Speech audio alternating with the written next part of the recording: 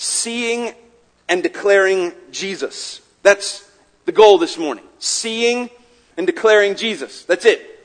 It's all of it. Seeing Him, having Him come better into focus for us, and declaring His greatness. That's the goal this morning. That's what I think Mark wants us to do with this passage. That's what I want to have happen with this passage, and that's what I've been praying that the Spirit of God will do for us as we look at this text this morning.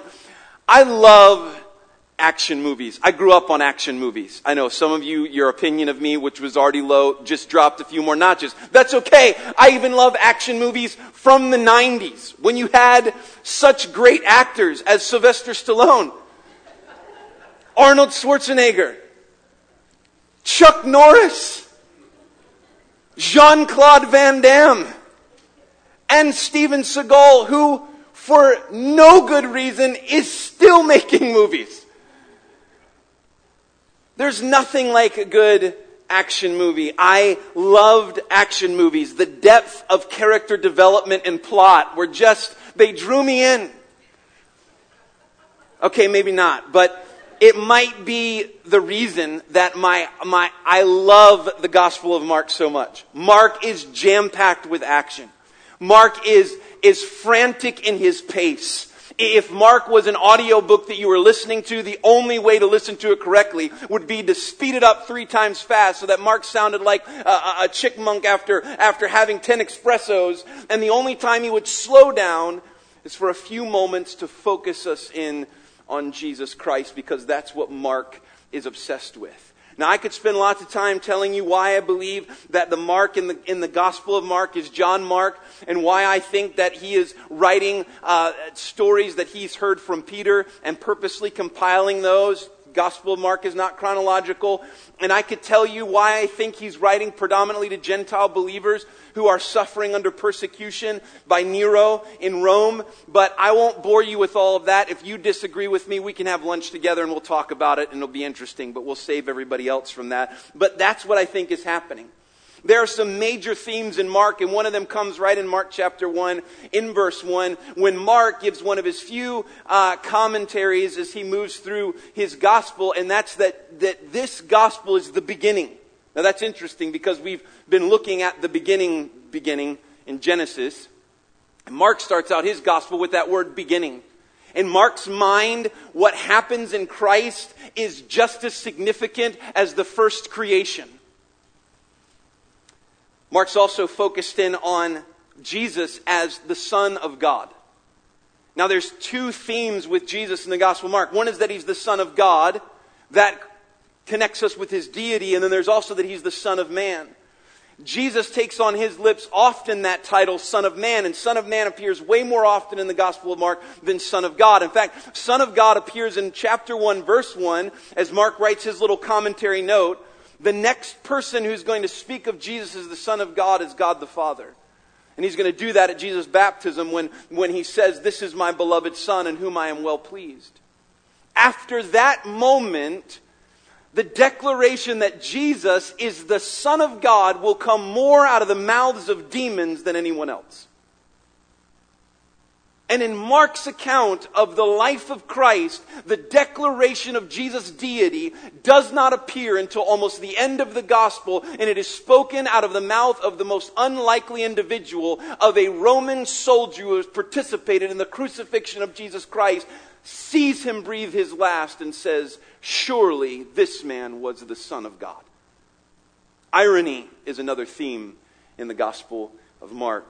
You could break the Gospel of Mark down into 3 sections. First section, you've got Jesus in His ministry in and around Galilee. The next section, you got Jesus traveling to Jerusalem. And the final section is Jesus' time in Jerusalem, which ends, of course, with His death, burial, and resurrection. We are in that beginning section in Mark chapter 5. And Jesus in this time is demonstrating how powerful and authoritative He is. It's significant that you understand the audience that he's writing to, because these Gentile believers are suffering greatly under what would have been easily understood to be the most powerful man on the face of the earth. And the Roman Empire was the greatest empire on the face of the earth. And Mark is reassuring them that your Jesus is a greater king and his kingdom is greater. And they need to see that and be encouraged and comforted by that. So Mark has been going about showing the great power of Jesus to the point where in Mark chapter 3, the religious leaders, the Jewish religious leaders, have to explain away Jesus' power and authority. And so they say he does these things by the power of Satan. And interestingly enough, in Jesus' reply, when he reminds them, hey, a house divided against itself can't stand, he also adds this. He says, listen, no one is able to go in and rob the strong man's house, plunder his house, unless he is powerful enough to bind the strong man. I think Jesus is talking about Satan. And we'll see why that is significant as we look at this passage. As was mentioned, as we come into Mark chapter 5, and on our text it says, verse 1, and they came to the other side of the sea. And so we need to know how they got into a boat and why they were traveling. Well, they're traveling because in Mark chapter 4, Jesus told them to get into a boat. He's setting all of this up. That's purposeful. He has just finished one of the longest discourses in the Gospel of Mark, which is the beginning part of Mark chapter 4, where he gives kingdom parables, and he makes very clear that the kingdom of God is going to grow, and you don't understand all of how it's going to grow, but it's not in your control. You don't advance the kingdom. You don't make it happen. It's God who makes the kingdom grow, and it is going to happen, and you will be amazed to see how it happens. And nothing and no one can stand against it. Then Jesus gets the disciples in the boat, and we know this story, Mark chapter 4, and I would be embarrassed if you went back and you listened to any tapes that might exist, yes, actually tapes, that might exist of me preaching that passage, because I, like many a teacher and preacher, have totally destroyed that passage. Mark chapter 4, Jesus in the boat, and I am resisting the desire to go into all of that. But let me tell you this, the point of Mark chapter 4 and what Jesus has just experienced with his disciples is not a name it and claim it theology. It is not that the disciples should have known Jesus was primed to give them the miracle if only they had named it and claimed it. The purpose of that moment is that the disciples needed to understand who was in the boat with them. If they understood what Mark said from the very beginning, this is the Son of God, then they would have known the Son of God did not put on flesh and come and dwell on earth so he could drown in a boat on the Sea of Galilee.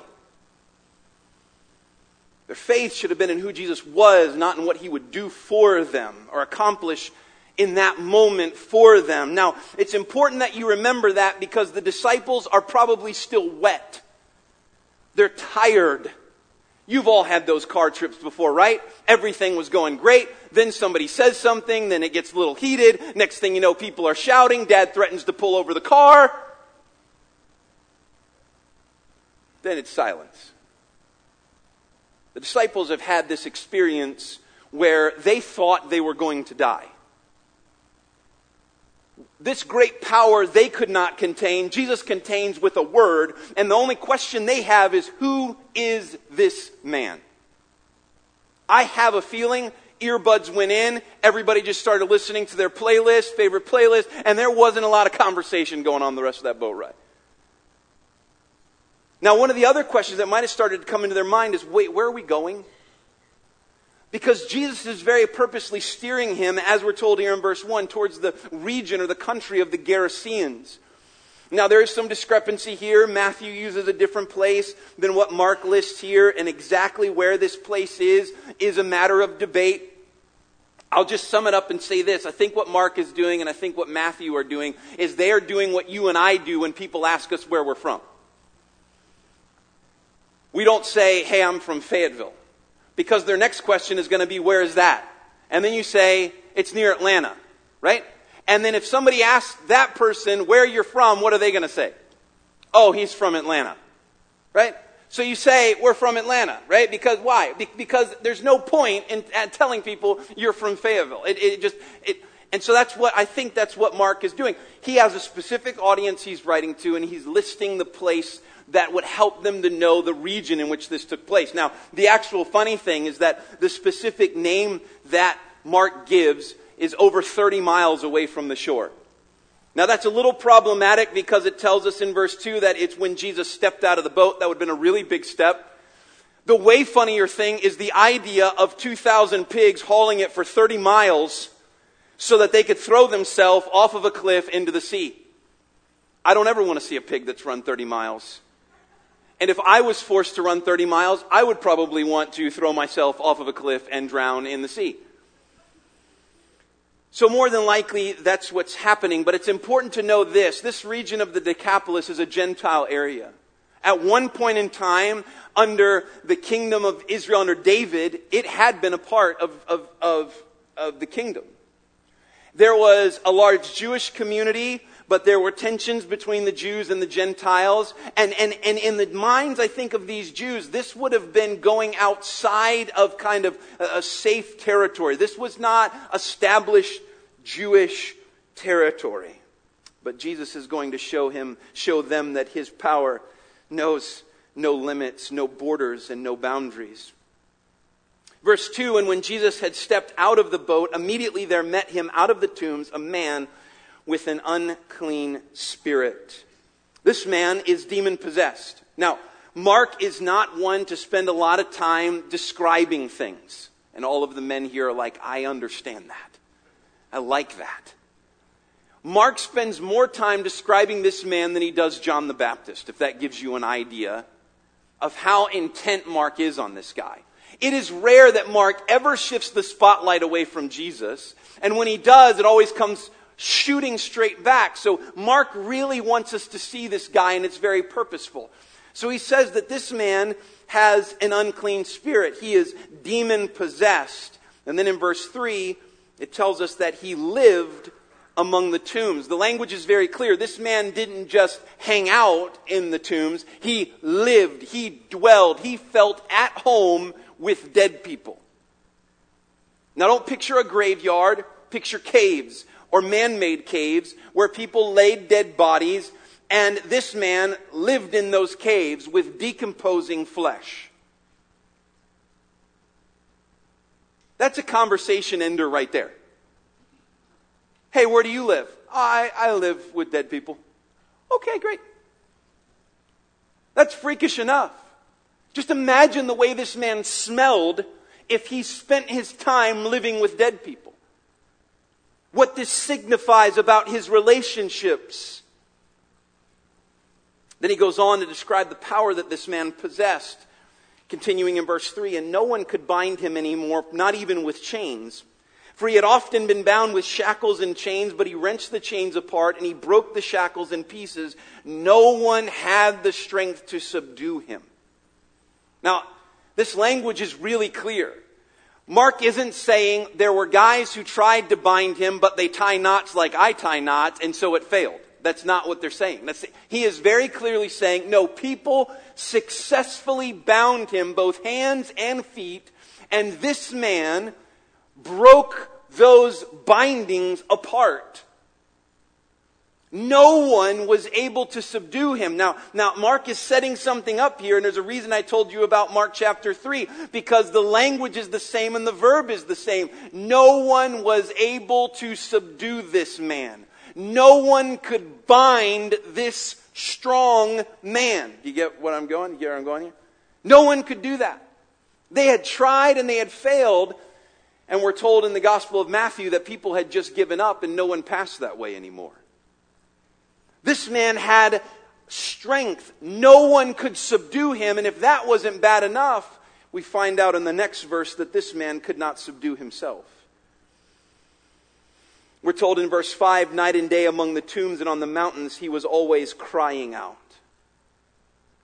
Uncontrollable when it came to his mouth. Screaming and yelling. Day and night. And then if that was not bad enough, if all that we've been described, a man living among the dead, more comfortable with the dead than with the living, a man that had been so ostracized that the only thing his community wanted to do with him was bind him up, but they couldn't even do that. He's left to live among the dead. He's demon-possessed. He screams and shouts. And if all that wasn't bad enough, Mark leaves us with this final disgusting image that this man takes stones and cuts himself. Now, the language here is gruesome. It is not of somebody who we might think of, like in our day and time, who's depressed and takes a razor blade or a sharp knife and etches things into their body. That's not the imagery here. The imagery is that this man takes blunt stones, dull stones, and uses them to carve up his entire body. That's literally what it means, to cut himself up. He is absolutely destroying his body. There is every reason to believe that at this encounter between this man and Jesus, the man that is there is covered in scars and likely has open wounds that are just festering, where he has been taking stones and mutilating his own body. He is absolutely out of control. If you met this man, you would not go anywhere near him, and you would be smart to avoid him. Now remember what the disciples have just been through while they were in the boat. And it tells us in verse 6, and when he saw Jesus from afar, he ran at him. Now before we continue and before we do something that I think we're all prone to do, it's easy for us to take this man and to push him to the side and go, whoa, that man is so crazy. That man is so far out there. That man is so wild and so weird. I cannot identify with him. But this man in the Gospel of Mark is not intended to be there, so we push him to the side and go, that man is so crazy and so wild and so disgusting, I have no identification with him. The reality is that Mark wants us to understand that man's outward appearance reflects who every single one of us are on the inside apart from Christ. It sounds a lot like what the Apostle Paul would describe of those who are without Christ in Ephesians chapter 2, when you were dead in your trespasses and sins, in which you once walked, following the course of the world, following the prince of the power of the air, the spirit that is now at work in the sons of disobedience, among whom we all once lived in the passion of our flesh, carrying out the desires of the body and the mind, and were by nature children of wrath, like the rest of mankind. This man is living outwardly. This man shows the absolute depravity and helplessness of mankind. The end result of being enslaved by Satan and enslaved in sin. Our text tells us that he sees Jesus. He sees him from afar and he ran. Now, I do these weird things when I read this and when I study passages like this. I want to know which disciples ran and which were like, bring it, dude. It's on. I'm picturing Peter's ready to go. I don't know. Some of the others, I'm thinking Matthew's probably in the boat. Judas is hiding behind Jesus. I don't know. We're not even told what Jesus does, but he doesn't seem to flinch. Why does this man run? We don't know. Is there an initial thought that he might be able to scare Jesus? Does he recognize who Jesus is? Why is it that this man comes running? But you need to understand that this man coming charging at you is a man who's covered in scars. He's totally naked. He's wild and crazy. And he comes screaming at Jesus. This is a man that nobody could bind, nobody could control, and he is running right at Jesus. And then the text simply says, and he fell down before him. And crying out with a loud voice, he said, "What have you to do with me, Jesus, Son of the Most High God? I adjure you by God, do not torment me." Okay, now we have to slow down for a moment, because it would be easy for us in this moment, especially people like me who grew up on action movies, to go, well, that was anticlimactic. Right? Every good action movie, you got the really bad guy, and you got the good guy, and at some point late in the movie, they've got to face each other. And if that fight scene doesn't go on for like 5 minutes and each person get punched in the face like 50,000 times and somebody gets shot and another gets stabbed, but then the really good guy pulls deep down inside and finds some way to beat the really bad guy, and then the scene closes, next scene he's sitting in the back of an ambulance with a blanket on his shoulders. I've never understood that. Why a blanket? I've been shot 10 times, punched in the face 50 times, and a blanket. If I ever get punched in the face 50 times, you give me a blanket, I will punch you. So we come to this scene and we go, wait, what happened? Crazy wild man, full of power, cutting himself. He comes running at Jesus. Yes, this is the fight scene. They're going to duke it out. Don't be fooled. Men, I want to talk specifically to you. Don't be fooled into thinking that you missed out and that Jesus does not have great power. Don't be fooled into thinking there needs to be some powerful fight scene and struggle here so that Jesus could demonstrate how awesome He is. Jesus has not spoken a word. Jesus has not moved. Jesus just simply is. And a man, as we are told later, who is possessed by, who knows, thousands of demons, who no one can contain, but sees Jesus, draws near to Him, and finds himself on his face before the feet of Jesus. Now the word here is the word that's translated worship. I think it's rightly translated here that he fell down, but the idea is very clear. It's not just a fall down like he tripped along the way. It is that he fell down because he recognized that the one that was standing before him was the one who was deserving of authority, honor, praise, and who had the power.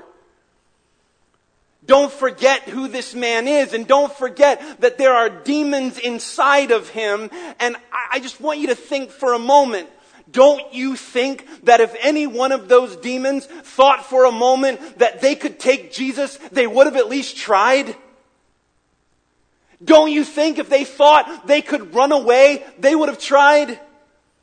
Humans had tried to bind this man with chains and shackles, and they had failed. Jesus has no chains, no shackles. It's just His presence, and all of these demons and this demon-possessed man know there is nothing they can do but fall at the feet of Jesus. That is power. That is authority. You've got to see that because Mark wants you to see that, and you've got to understand this is the Jesus of the Bible. In fact, it comes to the place with these demons where it seems as though their last-ditch effort is not to run, not to try and take Jesus, but to get Jesus to swear. Oh, what an awful thought. Get Jesus to swear. Now that's what they're saying. We want you to swear, to promise by your heavenly Father. And what's the only thing what is the one thing consuming their minds? The one thing consuming their minds is not to torment us. Now what they're talking about, and the other accounts of this make this clear, is they do not want to be sent to the pit. They do not want to be sent to hell, to eternal torment. They know the one standing in front of them is God in the flesh. They declare as much. And their one concern, their one last-ditch effort is to plead that they will not be sent to eternal judgment. Now listen to me, men.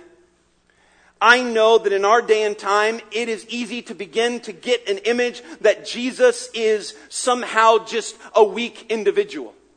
That Jesus, because He is compassionate and He is gracious and He is kind and He is forgiving, that He is like a mama's boy who has no backbone and stands up to nothing and no one, and that He would be more somebody you would want to cry on His shoulder than someone you would want to follow into battle. But you've got to see the Jesus of Scripture because He has all power and all authority and all glory and all honor is due Him.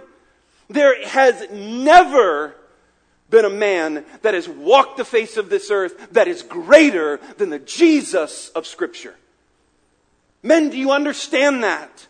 Do you understand that the Jesus of the Bible is the King of Kings and the Lord of Lords? He is awesome, He is all-powerful and all authoritative. that even when a legion of demons that none of us in here could overcome stand before him, they have nothing they can do but bow.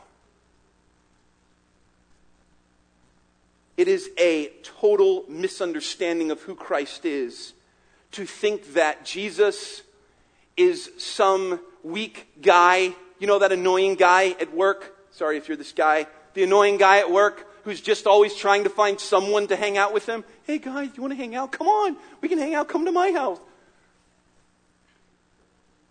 I think we can at times have that idea. That's what Jesus is. Jesus is just the weak guy. He's the guy, he just wants somebody to hang out with him. No, Jesus is the King of Kings. He is all authoritative and all powerful. He is not begging for anyone to join his kingdom or his club. He grants some the privilege by sovereign grace to step out of the kingdom of darkness into the kingdom of light. This is Jesus. This is who he is. You've got to see his power and his authority. Listen, men, if Jesus was a businessman getting ready to start a business, you would empty every bank account you have, max out every credit card, sell everything you've got. You would put all of the money and take all that money and give it to him and say, I'm all in. If Jesus was a sports player, you would switch sports, you would play whatever position, you would do whatever you had to do to step on the field with him. If he was a soldier, you would rather follow him into battle without a single weapon on you than follow anyone else with a tank. That's who Jesus is. All powerful. All authoritative. The demons are pleading with him, don't torment us. Verse 8 says, and Jesus was saying to him, come out of the man, you unclean spirit. And Jesus asked him, what is your name? And he replied, my name is Legion, for we are many. And they begged him earnestly not to send them out of the region. All right, now if the story wasn't weird enough, it gets weirder. And I know some of you have just been waiting for this moment. You want to know about the pigs, right? It's Father's Day. Bacon fits into Father's Day perfectly. Part of the reason I picked the passage. Why the pigs? What in the world is going on with the pigs? I don't know. I don't know. But Jesus is engaging with this demon through this man, these demons, I should say multiple, just so you know, a legion would be over 6,000 Roman soldiers. Does this man, is he possessed by 6,000 demons? We don't know. Is it that he's possessed by 2,000 demons because it's a demon per pig ratio? I don't know. I have not figured out the demon per pig ratio. We haven't covered that in seminary yet. I'm sure we'll get there at some point. There will be that class, demon versus pig ratio. We don't know. Here's one of the reasons that I think this does happen, though. I think it happens because we got to remember Jesus is having a power encounter with things that are not visible with the human eye. There's a man who's there and he's crazy, and yes, he's bowing down, and I think there are audible voices that are being spoken here. But when Jesus gives the command for these demons to leave, the fact that they have left, we'll see later on in the passage, those who come who didn't witness it firsthand will both see the formerly demon-possessed man clothed and in his right mind, and they will also be able to walk over and look into the sea and see a bunch of pig bobbers floating up and down. They will not be able to deny what's happened. That's the point. And I think that's one of the reasons. It may not be the only reason, but that I think is one of the reasons. So Jesus gives them permission. Now, I've never been in the presence of 2,000 pigs. I just want you to think about that for a moment. 2,000 pigs. That just smells thinking about it. 2,000 pigs.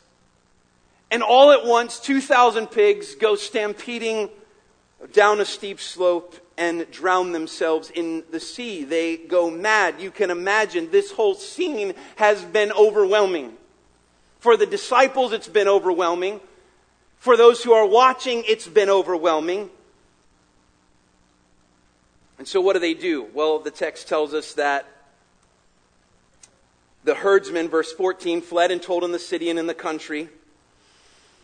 And people came to see what it was that had happened. So they go, surrounding farms and areas. They come to see what has happened. Verse 15. Now, Mark does something very specific here. It doesn't show up in our text, but he switches from a past tense to a present tense to really draw us in, because this is the focal point. The eyes for a little bit have been off of Jesus. Now they need to be thrown back on Jesus. And so he says in verse 15, and they came to Jesus. Who do you go to when something happens? You go to the person who's in control. You go to the person who's in charge. These people don't even realize what they're doing, but they go straight to Jesus. Why? Because he's the one everybody knows is in control of this whole thing. He's totally got all of this under control. So they go to Jesus. They came to Jesus, the text tells us, and they saw the demon-possessed man, the one who had had the legion, sitting there clothed and in his right mind, and they were afraid. Now, it's a passive verb. They didn't freak themselves out. I don't know if you've ever done that. They were afraid. They observed Jesus. They observed the man that they could not bind and control, now sitting there clothed and in his right mind. And they were afraid. And I would argue, while it's easy for us to chastise them, because we know they're going to tell Jesus to go away, and it's easy for us to mock them and go, I would never do that. Here's what I say is the greater danger. The greater danger is for us in our day and time who so redefine Jesus that he neither be feared nor bowed before. At least they recognized that this Jesus, this man who was there, had such great power and authority that they could not control him. They couldn't contain him. It was just a simple equation. We couldn't contain the demon-possessed guy. This guy contained the demon-possessed guy. We can't control that guy. And they had a response of fear. In our day and time, we get this idea that Jesus is someone that is not to be feared. We can rewrite him. We can create him till he's so pacified and so weak and so feeble he need be neither feared nor bowed before. That is not Jesus. Men, that's not the Jesus that you need. That's not the Jesus that will satisfy your soul. The Jesus that will satisfy your soul is not one that you can control and manipulate. It is the Jesus before whom you bow everything you are.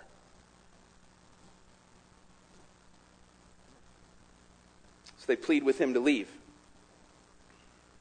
And Jesus leaves. I know that's astonishing, and a lot could be said about that.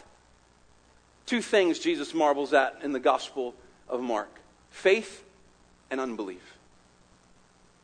Jesus seems to put up no fight. This Jesus who has all this power and authority puts up no fight. They beg with him to depart. And so, verse 18, as he was getting into the boat, the man who had been possessed with demons begs him that he might be with him.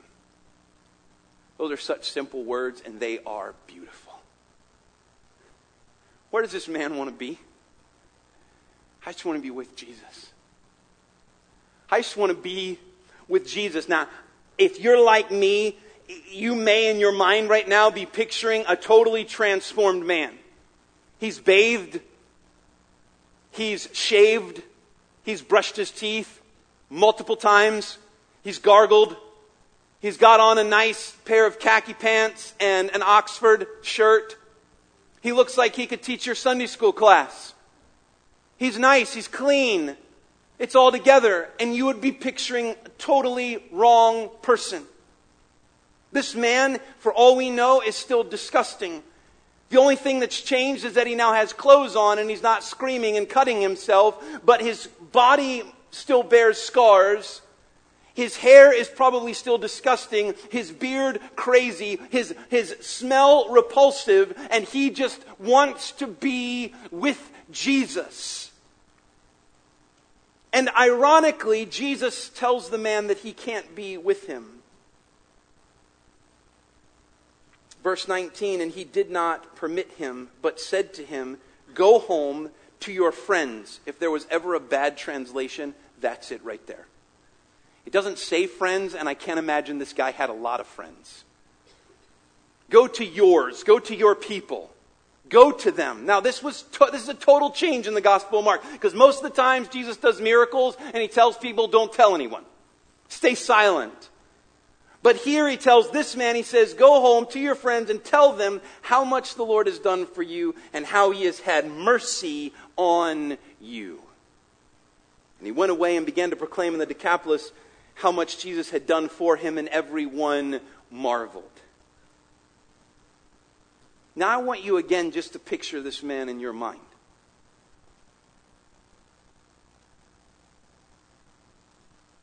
I want you to think about what he looks like.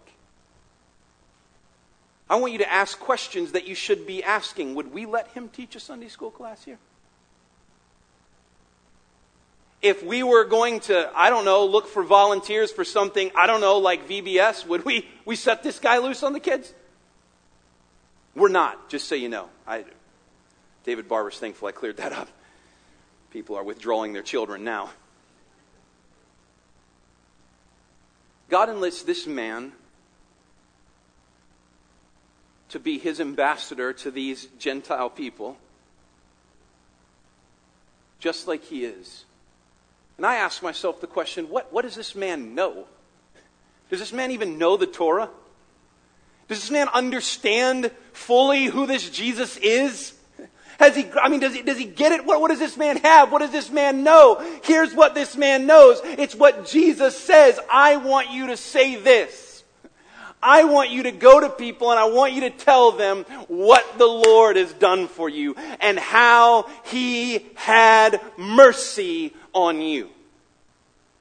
Now that message will be all the more profound because this man's reputation is ruined, because this man's body is riddled with scars that will never heal, because this man, everyone knows, was absolutely hopeless, was someone they couldn't control, and he couldn't control himself, but what the Lord did for him radically changed him. It's important to note this man was not looking for Jesus. Right? That's not how the story starts.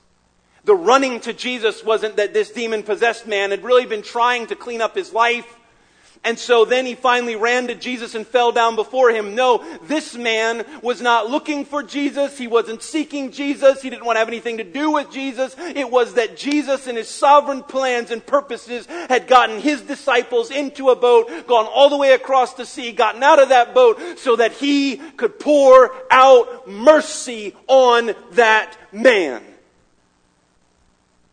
And in a total wild way, he gets back in the boat and he leaves, and the only thing he has done, the only thing he has accomplished is to save by his sovereign grace the wildest, worst, most filthy man in the bunch. And then says to that man, you go and declare, the Lord has had mercy on you. Mercy is always free. Mercy has to be free. Mercy cannot be constrained by anything, or it is no longer mercy. In the Gospel of Romans, that great section of 9 through 11, Paul loves to use the word mercy, and he strains this point out. God, in his sovereignty, shows mercy on whom he shows mercy. No one constrains him. No one makes him. It has got to be free, and he does it and gives it to whomever he chooses. The message of this man was not, hey, I went looking for Jesus. I went searching for mercy and I found it. The message that this man has is that mercy found me. And if I'm standing here talking to you with my scar-covered body, it may just be that mercy is finding you. Now, men, let me ask you something this morning. How often is that the message that comes out of our mouths?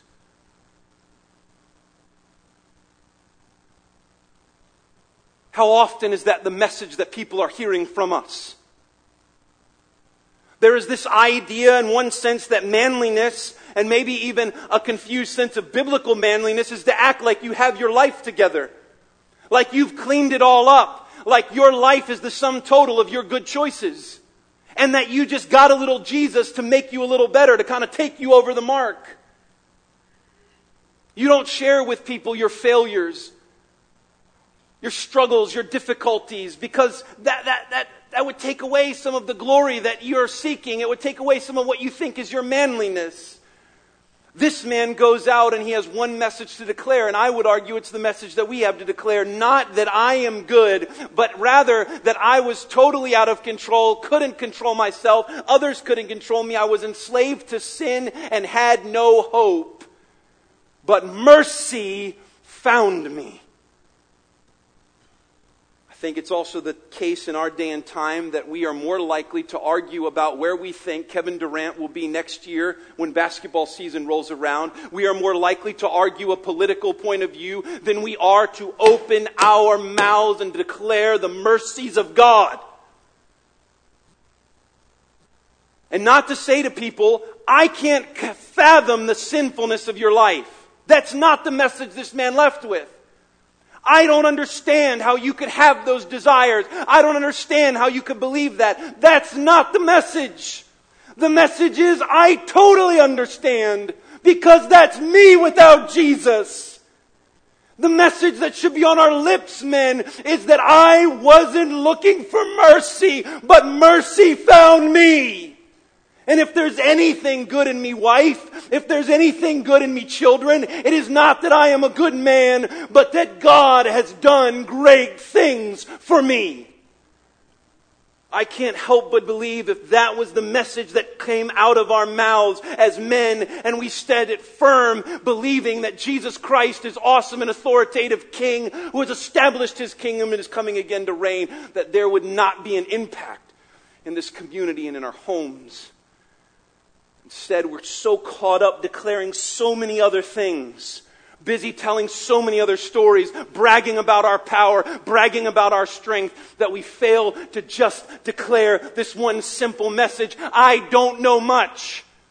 I can't study in the Greek. I've been doing it for like a year and a half now, and I'm still struggling with it. I don't know Hebrew. I don't know all the theology, but this I know. What the Lord has done in my life, and that He has shown me mercy. Here's the crazy thing in the midst of all this. The crazy thing in the midst of all this, this irony that's sitting on the backdrop of this whole thing, is that the one person who's undisputably the one worthy of worship, the one who is awesome, the one who everyone is going to and acknowledging, you're the one, you're in control, is the very one who's serving. Jesus takes all this power and all this authority and He is bending it. He is using it. Why? For what end? Well, one, to instruct some really dumb men so that they would understand who He is. He's bending it so that He can cross a sea for the sole purpose of saving one demon-possessed man who is not worthy of an ounce of His time. Jesus would put it well when He says this, the Son of Man did not come to be served, but to serve, and to give His life as a ransom for many. That's Jesus. Do you see Him? Do you see Him? Men, do you see Him? I hope that you do, and I hope that just in some way He's a little more focused in. He's a little less blurry, and you see Him and you understand how awesome He is. And I pray that there's an encouragement this morning to declare the mercy that you have found in Him. And if you have not found that mercy, make today the day. Jesus did lay down His life as a ransom for many. And if you are here this morning, it is not by accident. It is not just because you chose to be here. It may just be because mercy is finding you. Let's pray together. Father, we thank You for Your word. We thank You for it because it declares to us Jesus. And we need that message to be declared to us. We are not fit to try and define our own Savior. We need Your word to help us to understand the greatness of the Lord Jesus Christ. And I pray this morning that we are overwhelmed by how awesome and great He is, and that we would be busy about declaring the mercy that You have shown us through Him.